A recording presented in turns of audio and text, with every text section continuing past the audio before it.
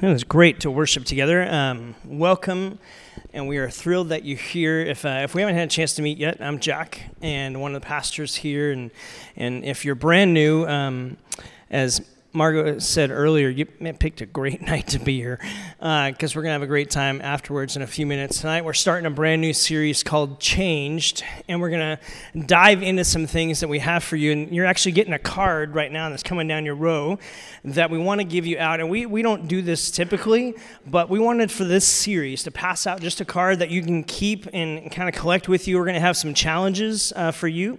And if you're brand new, just play into this. I think there's some things in here that God's going to do in your heart if you'll give yourself into it. And if you've been here for a while, this is some next just challenge for us to maybe memorize one scripture verse a week. And I know that's like, whoa, dude, I come to church now for homework. I know. But like, I think this is really life-giving, and we want this to be a really life-giving exercise and just a part of it. So just kind of play along with us. And I think you'll benefit coming out of the end of the 6 weeks of this series looking at Changed. And so we're going to spend our time kind of a touch point in the book of 1 Peter, which is in the New Testament. If you want, you can open up the app and go down to sermon notes. You can follow along with that, or you can go to your Bible in 1 Peter, which is kind of far to the far right of your Bible, and you can follow along there. We're in chapter 1 tonight. And getting at this idea of change, we're going to use 1 Peter as a touch point. We're not going to go exegetically through it, but we want to use it to kind of point to some changes, some markers, if you will, that mark the life of a person who has said yes to Jesus and who is walking and following life after Jesus. And so some changes are going to happen because Jesus is like, that's his masterpiece, is change. That's what he does for people. He changes people. And there's some markers that come into your life, spiritually speaking. Now, you probably have been marked in some way. We would maybe use the other word labeled in some way, maybe marked in a negative way, but also marked in a positive way. Maybe you grew up and you kind of learned some things from your mom or dad, or you learned some things from aunts and uncles' family, and you have become really just a hard worker. People would describe you as you're just a hard worker in what you do. Anyone willing to say, yeah, I've been described that way, just kind of hard worker, I persevere through things, and maybe that's been a marker of your life. Maybe you're here and you are kind of a happy-go-lucky person. Like the ups and downs, the waves that come of life, you're just kind of roll with it, and everyone's usually impressed. We're like, man, I'm super stressed, and you're just rolling with this. Anyone kind of labeled, kind of marked with your life, you're happy-go-lucky, right? So maybe that's kind of how you are. Maybe there's other things that have marked your life in a way that just saying, hey, like if you wear athletic clothes all the time, you're probably a coach or an athlete or just a person that likes to be comfortable. I don't know. If you drink more than, anyone willing to say you drink more than 8 cups of coffee a day? Okay, 5. Anyone more than 5? Okay, some of you were real quick because you have too much caffeine in you. But just like, if you do that, then like you might be labeled a coffee connoisseur, maybe, or just an addict. One of the two. I don't know. Maybe you're familiar with our good friend Jeff Foxworthy, who made a living with tagging people with markings of their life. You might be a redneck have you seen this? Do you know it's a board game? What? And a daily calendar? Here's just a few for fun. You might be a redneck if you wash your car more than your hair. Okay? You might be a redneck if your wedding cake came from Sara Lee. Okay, you might be a redneck if you can play the Star Spangled Banner on your turkey call. Okay. Anyone here have a turkey call? Just curious. Okay. If you think NSYNC is where your dishes are and not a 90s band, you might be a redneck. If directions to your house include the phrases, turn off the paved road, you might be a redneck, according to Jeff Foxworthy. There's things that kind of mark our lives. And tonight, I want us to kind of begin this series, and we want to spend the next few weeks looking at this idea. What marks our life as a person who has said yes to Jesus, or a person who's trying to aim their life in alignment with Jesus and following after him? There's got to be something that changes in our lives. And really, 1 Peter begins to get at this. What's interesting about 1 Peter is this is written about 35 to 37 years after the resurrection. It's written to a group of people in modern-day Turkey area, that region, and Peter's writing this letter to people who are undergoing great persecution. In fact, they have said yes to Jesus, and their life is forever changed. That's what Peter's going to talk about here. But their circumstances are actually getting worse, not better. And it's this challenge, and he's writing to them about this change that Jesus has done in their life, and that change can actually meet them in the midst of the circumstances they're battling and the challenges that are coming their way. And he's urging them, reminding them this change that has occurred with them through faith in Jesus, and so that now they can become influencers and agents of God's change in the world around them, even when it's difficult. That there's an assignment here. There's this change that's been inside of them, but there's also this change that's now to flow through them. And that's really what he's getting at. He's urging them to remain faithful through the pressures and the difficulties and the challenges that are coming their way back then. And I think he would say the same to a generation now that faces some different kind of challenges. We have a lot of freedoms here in our region of the world, but there's still some challenges to be a person of faith and a person who is following after Jesus. At the end, 1 Peter chapter 1, verse 2, he says, I write to you that your grace and peace may abound more and more. And he's using this language that speaks of this ever-increasing reality of God's grace and peace in your life. And what we remember coming off of Easter is that Jesus' grace was a grace that finished something in us. Remember what he said on the cross?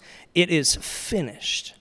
There's a change that happens through faith in Christ that is forever changed. It's a one-time thing.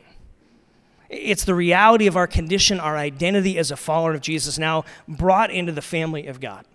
But there's also this idea of ongoing change, this grace and peace that abounds more and more and active in your life. It's what Paul would describe in a way where he writes elsewhere. I write to you that he who began a good work in you will be faithful to complete it. So there's a sense of it's finished and the change happened, and there's also this reality of this ongoing change that's transpiring around. And so we want to spend some time looking at this idea, kind of we mark out just a few things for us over the next few weeks. Here's what it says. The idea of changed, that we want to be people who are marked in a way that have a changed heart. That's what I want to talk about tonight. That have a changed mind. We'll look at that next week. Changed relationships. That it begins to change and impact our relationships. It begins to change our community around us. And that the influence we're able to have with people. And that changed our purpose and what we live for, what we aim our life at.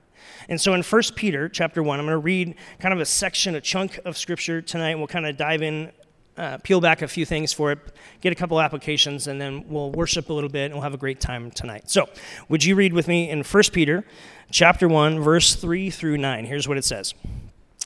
Praise be to the God and Father of our Lord Jesus Christ. In his great mercy, he has given us a new birth into a living hope. If you got a pen, circle, new birth, living hope. Because that's where this idea of heart change begins to come from. We have a living hope. We've been given a new birth through our faith in Christ. He goes, this living hope through the resurrection of Jesus Christ from the dead, and into an inheritance that cannot perish or spoil or fade. This inheritance is kept in heaven for you, who through faith are being shielded by God's power until the coming of the salvation ready that's to be revealed in the last time. In all of this you greatly rejoice, though now for a little while you may have had to suffer grief of all kinds of trials, the challenges that come with life. These have come so that the proven genuineness of your faith, which is of greater worth than gold, which perishes even though refined by fire, may result in the praise, glory, and honor when Jesus Christ is revealed. Though you've not seen him, you love him. And even though you do not see him now, you believe in him, and you are filled with an inexpressible and glorious joy. For you are receiving the end result of your faith, the salvation of your souls. There's a reality and some deep richness here that I don't have time to unpack tonight. I want to encourage you to read 1 Peter chapter 1, verses through like verse 9 or 10 this week, and just kind of let this soak into who you are, that as a follower of Jesus. Now, I know for some of you, you're not a follower of Jesus, and you're kind of here, someone invited you, and maybe you're spiritual and you're kind of searching, and I just want to tell you, I'm really proud of you. I know it takes guts to come to a new place, and I hope, our prayer is that Elements would be a place where you can investigate on your own pace, and you can kind of search out Jesus and understand him. Maybe by the end of the series, you'd see him in a more beautiful and more majestic way, something that kind of is calling your heart toward him in a further direction of understanding your spiritual journey. What's fascinating here is who writes this. It's 1 Peter. Take a wild guess. Peter, yeah, you guys are so smart. Peter writes this, right? Peter writes this about 37 years after the resurrection. What's fascinating is Peter. Remember Peter's journey? Peter's a fisherman, a professional. It's what he does. And one day this traveling rabbi shows up and says, hey, I need to talk to this crowd. Will you push out a little bit from the shoreline so I can actually make this more of an amphitheater? Because that's how I made ears to work. And he knew that because he's the creator of all things. And he pushes out, and Peter listens to the sermon, and he's like, I'm just a fisherman. I was trying to go home. And something happens in this interaction with Jesus that captivates him to the point that he leaves his profession to say, I've got to follow this man. And for 3 years, he spends time following around Jesus to the point that he becomes so convinced that you are the Messiah. You're the Son of the living God. You're who we've been waiting for. Peter comes to that conclusion. Jesus says, you're going to deny me 3 times. And Peter says, oh no, I'll go to the death for you. The crucifixion happens. Peter denies Jesus, is ashamed, and runs. And then the angel appears and says, you go tell the disciples. I'm going to go on ahead of them. You tell the disciples, and my favorite 2 words in Scripture, and Peter. You go tell Peter. I'll meet him for breakfast. And Jesus makes breakfast for the disciples from Peter, and he says to Peter, you feed my sheep. You're going to be the leader I build the church on. And so this whole progression, here we are 37 years later. Has Peter quit? No. In fact, he's speaking with greater conviction than ever before. One of the growth parts of being a spiritual mature mother or father in the faith is that your passion doesn't wane. In fact, it just gets richer and deeper and more profound. And the influence you have that God gives you because the intimacy of growing in relationship with Jesus just begins to permeate more and more of who you are. And Peter writes to this church and to these followers saying, look, you have to understand the change that's happened. I know the circumstances are crazy around you, but you've got to understand the change that happened within you because it will help you face the circumstances that are going on around you, the challenges that are in front of you. You have to understand the benefit of this everlasting hope. This new birth that you have. You have a new beginning in faith in Jesus. Just as we were once born physically, you've been reborn spiritually. Our sins are forgiven. The past is left behind. You've been given a new birth certificate recorded in the files of heaven. It marks you as a new creation in Jesus. The benefit you also have is this everlasting hope that fuels you. In fact, it becomes the fuel of your very heart and who you are and how you see the world and how you interact with the world. Hope is something our world needs. Hope is something you need. It's something I need, isn't it? And we can spend a lot of energy trying to manufacture a false hope or our own hope within ourselves, but the reality is what Peter's saying is, no, you have this everlasting hope that pulls you forward, no matter what the circumstances are. It's this hope that begins to change your hearts. Your life and your heart condition is forever changed. It's about transformation, because transformation is greater than information. What you have to understand as a follower of Jesus or someone who is investigating Jesus, Jesus is all about change. I'll be just real. I know a lot of Christians in our culture that know a lot of information about Jesus. And they're not nice people. Love does not mark their life. Can we just be real? Jesus is about transformation of your heart and transformation of your character and who you are and who you're becoming. And if you are settling for just knowing a bunch of information about Jesus and about the gospel and about God, the Pharisees knew that. And they missed him. This is about a heart change. This is about information. That's important. We don't neglect that. But transformation is essential. In the pursuit of following Jesus, we want to have him transforming who we are. We have been changed through faith. We are also being changed.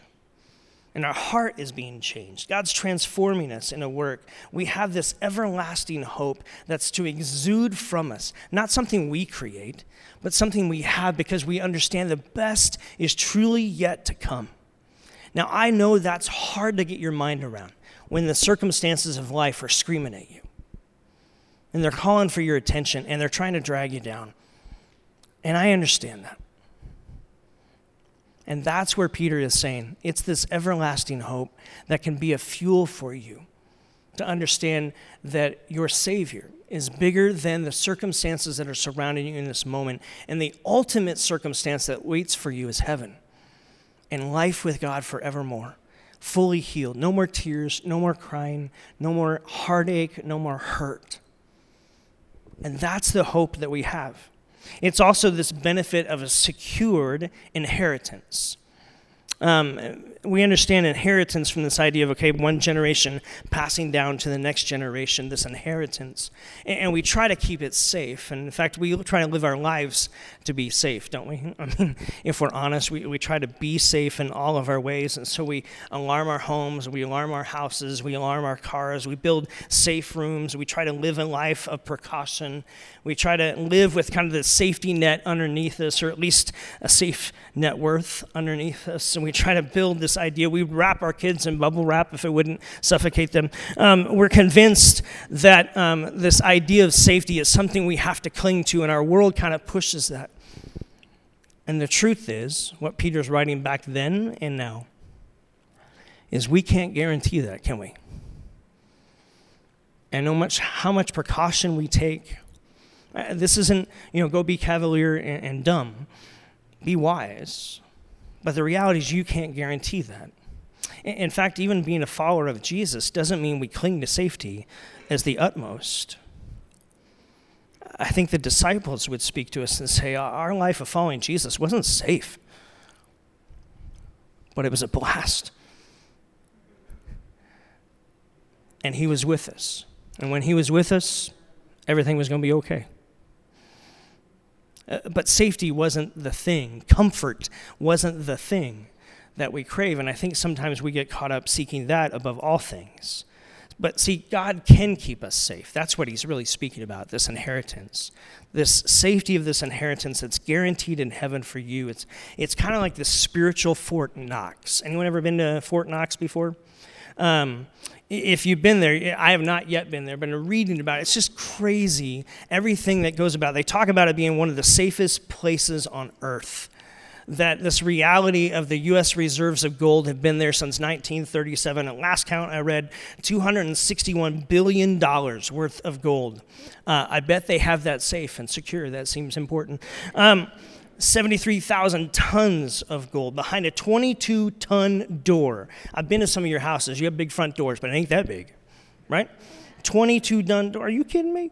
The combination to that door is given out to 10 different people. It's split up to 10 different people. They only have a slice of a code. No one has the whole code.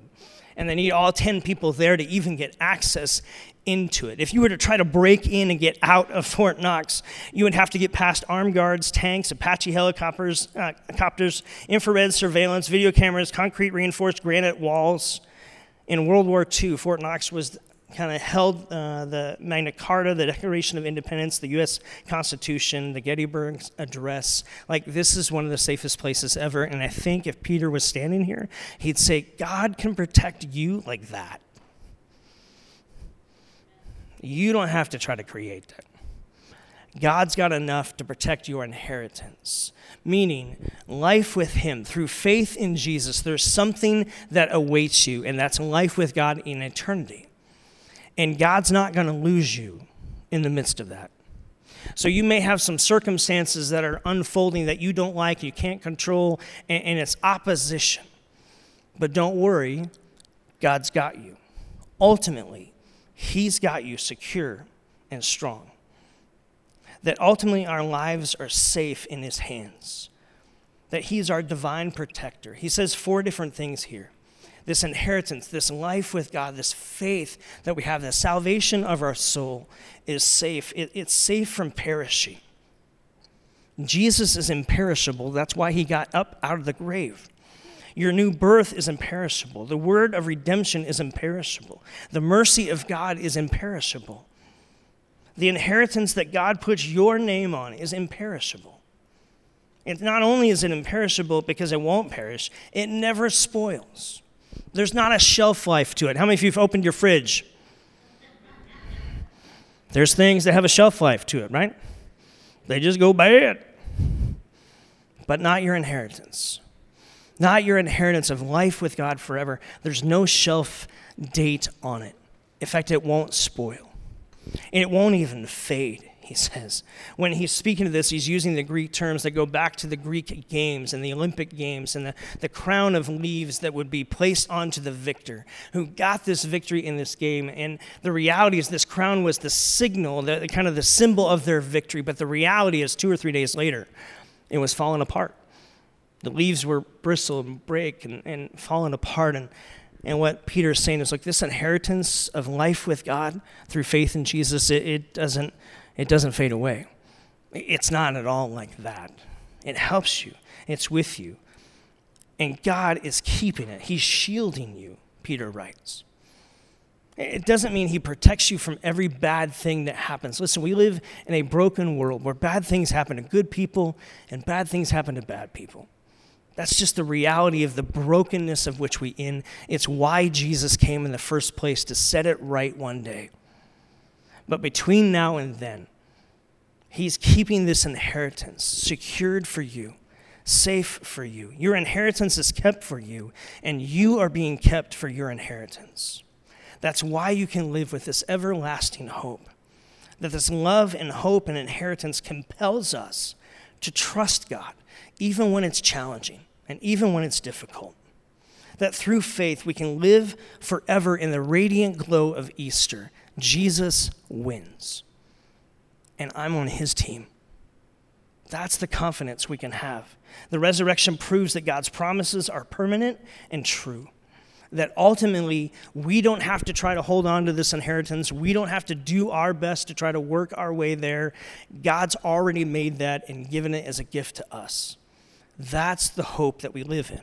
We are forever loved by the creator of the universe. Listen, you need to know this. You are forever loved by the creator of the universe. As one who has said yes to Jesus, you do not ever have to question, does God love me? Did I mess up too much here? Because that's an insult almost to God for how much he paid for your salvation, a salvation that he says he's holding secure, an inheritance that's gifted to you, not based on your works, not based on what we try to do or we try to hold on to it. It's holding on to us, and it's his love and his hope. You've been given this eternal hope that is to fuel us moving forward. So now we're freed up as a loved one of God. We are now freed up to love those God loves. As one who lives with this eternal hope, I'm now allowing that to spill over to the people I interact with. God has an immense and unlimited amount of love for you, and an immense, unlimited amount of hope for you. You're not going to run out. Spend it up. He's got plenty. You're not pulling from a reservoir. You're pulling from the creator of it, and he doesn't run out. What if the church was known for its love?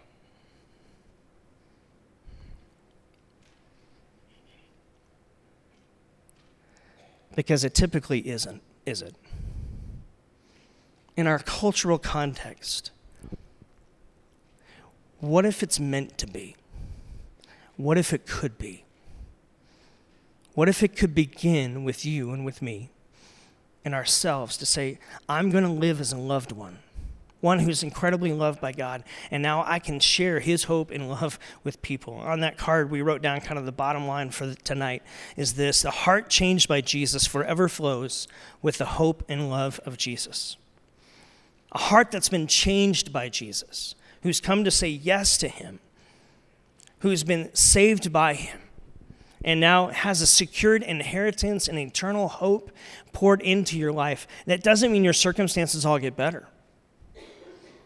Peter's writing to a group of people who have changed hearts, but their circumstances are not changing. In fact, it's even more challenging. And that's why he's writing to them. You have a changed heart. You have this eternal hope that fuels you. You have this love from God that never runs dry. Remember what Jesus was sharing when he said the great commandment is to love the Lord your God with all your heart, soul, strength, and mind, to love your neighbor as yourself. And then he comes to the week before his crucifixion. He says to his disciples, to his followers then, he says, a new command I give you, which, just a little side note, who gives commands? God does. He gave the first 10, right? So Jesus is claiming his deity here. A new command I give you.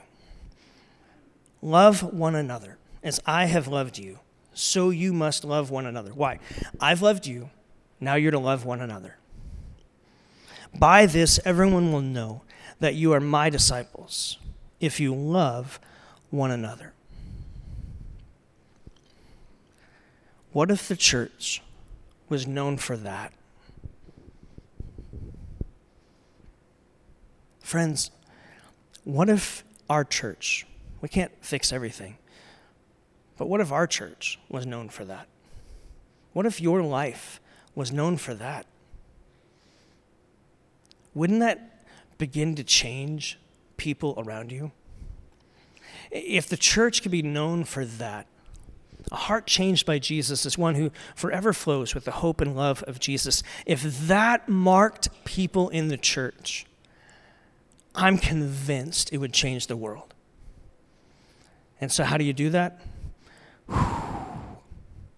Every day, one step forward. God, I want to have a heart changed. I want people, when they bump into me, to leave my presence having bumped into your hope and your love. And if we lived like that, it would change things. And so that's not just a statement. That's a challenge. Are you willing? The question tonight is, how's your heart? Has your heart been changed? Are you living convinced and built up with this idea of God's changing my heart, and his love and his hope begin to flow more and more out of it? A changed heart forever flows with the hope and love of Jesus. We need to be people like that. We've been changed by Jesus permanently. We're also being changed to have this heart change that says, God, it's your hope and your love. I want it to flow into me and then out through me to impact the people around me. And I want to do that as much on Thursday as I do Sunday. And I want to do that as much in the tension as I do in the joys. And I want to do that as much in my sorrow as when I'm happy. I just want your hope and your love, the best I know how, to flow into me and out through me to impact people 1 John 4 says this, we love because he first loved us. When I was a kid, we had these things called Pez. You've probably seen them. And you would load up all these candies, right, into the Pez, and then you walk around and you'd be like, hey, and you lift up the head, and like a tongue would, but it's a candy, would come out, and people would be like, whoa, candy, that's awesome. And they would take it. A heart that's been changed by Jesus forever flows with the hope and love of Jesus. What if we just became Pez people? What if we were so filled up with the hope and love of Jesus that wherever we went, it's the hope and love of Jesus that just comes out? That doesn't mean you have to know all the answers to every single question, but it does mean that hope and love show up in that situation. That doesn't mean you have to solve everything that's there, but it means hope and love of Jesus show up in that circumstance. And if we could do that, if the church became known for that, that would change the world, wouldn't it? It would change your world. It'd change my world. And that's the invitation tonight. So this week, just ruminate on that. Think about that. How's your heart? Where are you at in that? And maybe this verse, John 13, 34 through 35, just stick it up in your mirror. Put it in your car. Don't read it when you're driving because you don't want to be distracted. But like, practice it. What would it be like to memorize this verse? And it becomes a go-to verse for you that says, this is the kind of person I want to be. I want to be a person. And if you're not a follower of Jesus, I don't care. I think this verse can impact you because I think it'll make you a better person. And I think it may help invite you one step closer to investigating who Jesus really is. And so I just want to pray over us that we would do that. We would kind of go into a time of communion here. We've got tables in the back and tables up front. There's gluten-free crackers up here. We'll give you space just to contemplate, pray for a little bit. We'll sing one song, and then we're going to be dismissed out to the after party. So, Father, that's what we pray tonight, is that we want to be Pez people. We want to be people who are filled up with the hope and love of Jesus that Peter's pointing out, this inheritance that we have, this everlasting hope that's changed our hearts. We want to be people that exude that to those around us. God, that's hard. It's not easy. It means choosing your best over how I feel in the moment sometimes. But would you empower us? We think back to the crucifixion, the resurrection. Jesus, as you said, this is my body broken for you. This is my blood shed for the forgiveness of your sins. You went to the extreme to prove your love, to show us that we are loved, so that now we can be people of love to those around us. So as we take communion, as we sing this song, would you stir our hearts with maybe our next step, our evaluation of how we're doing in our heart condition with you. We want to be known as people of love and who live with a changed heart.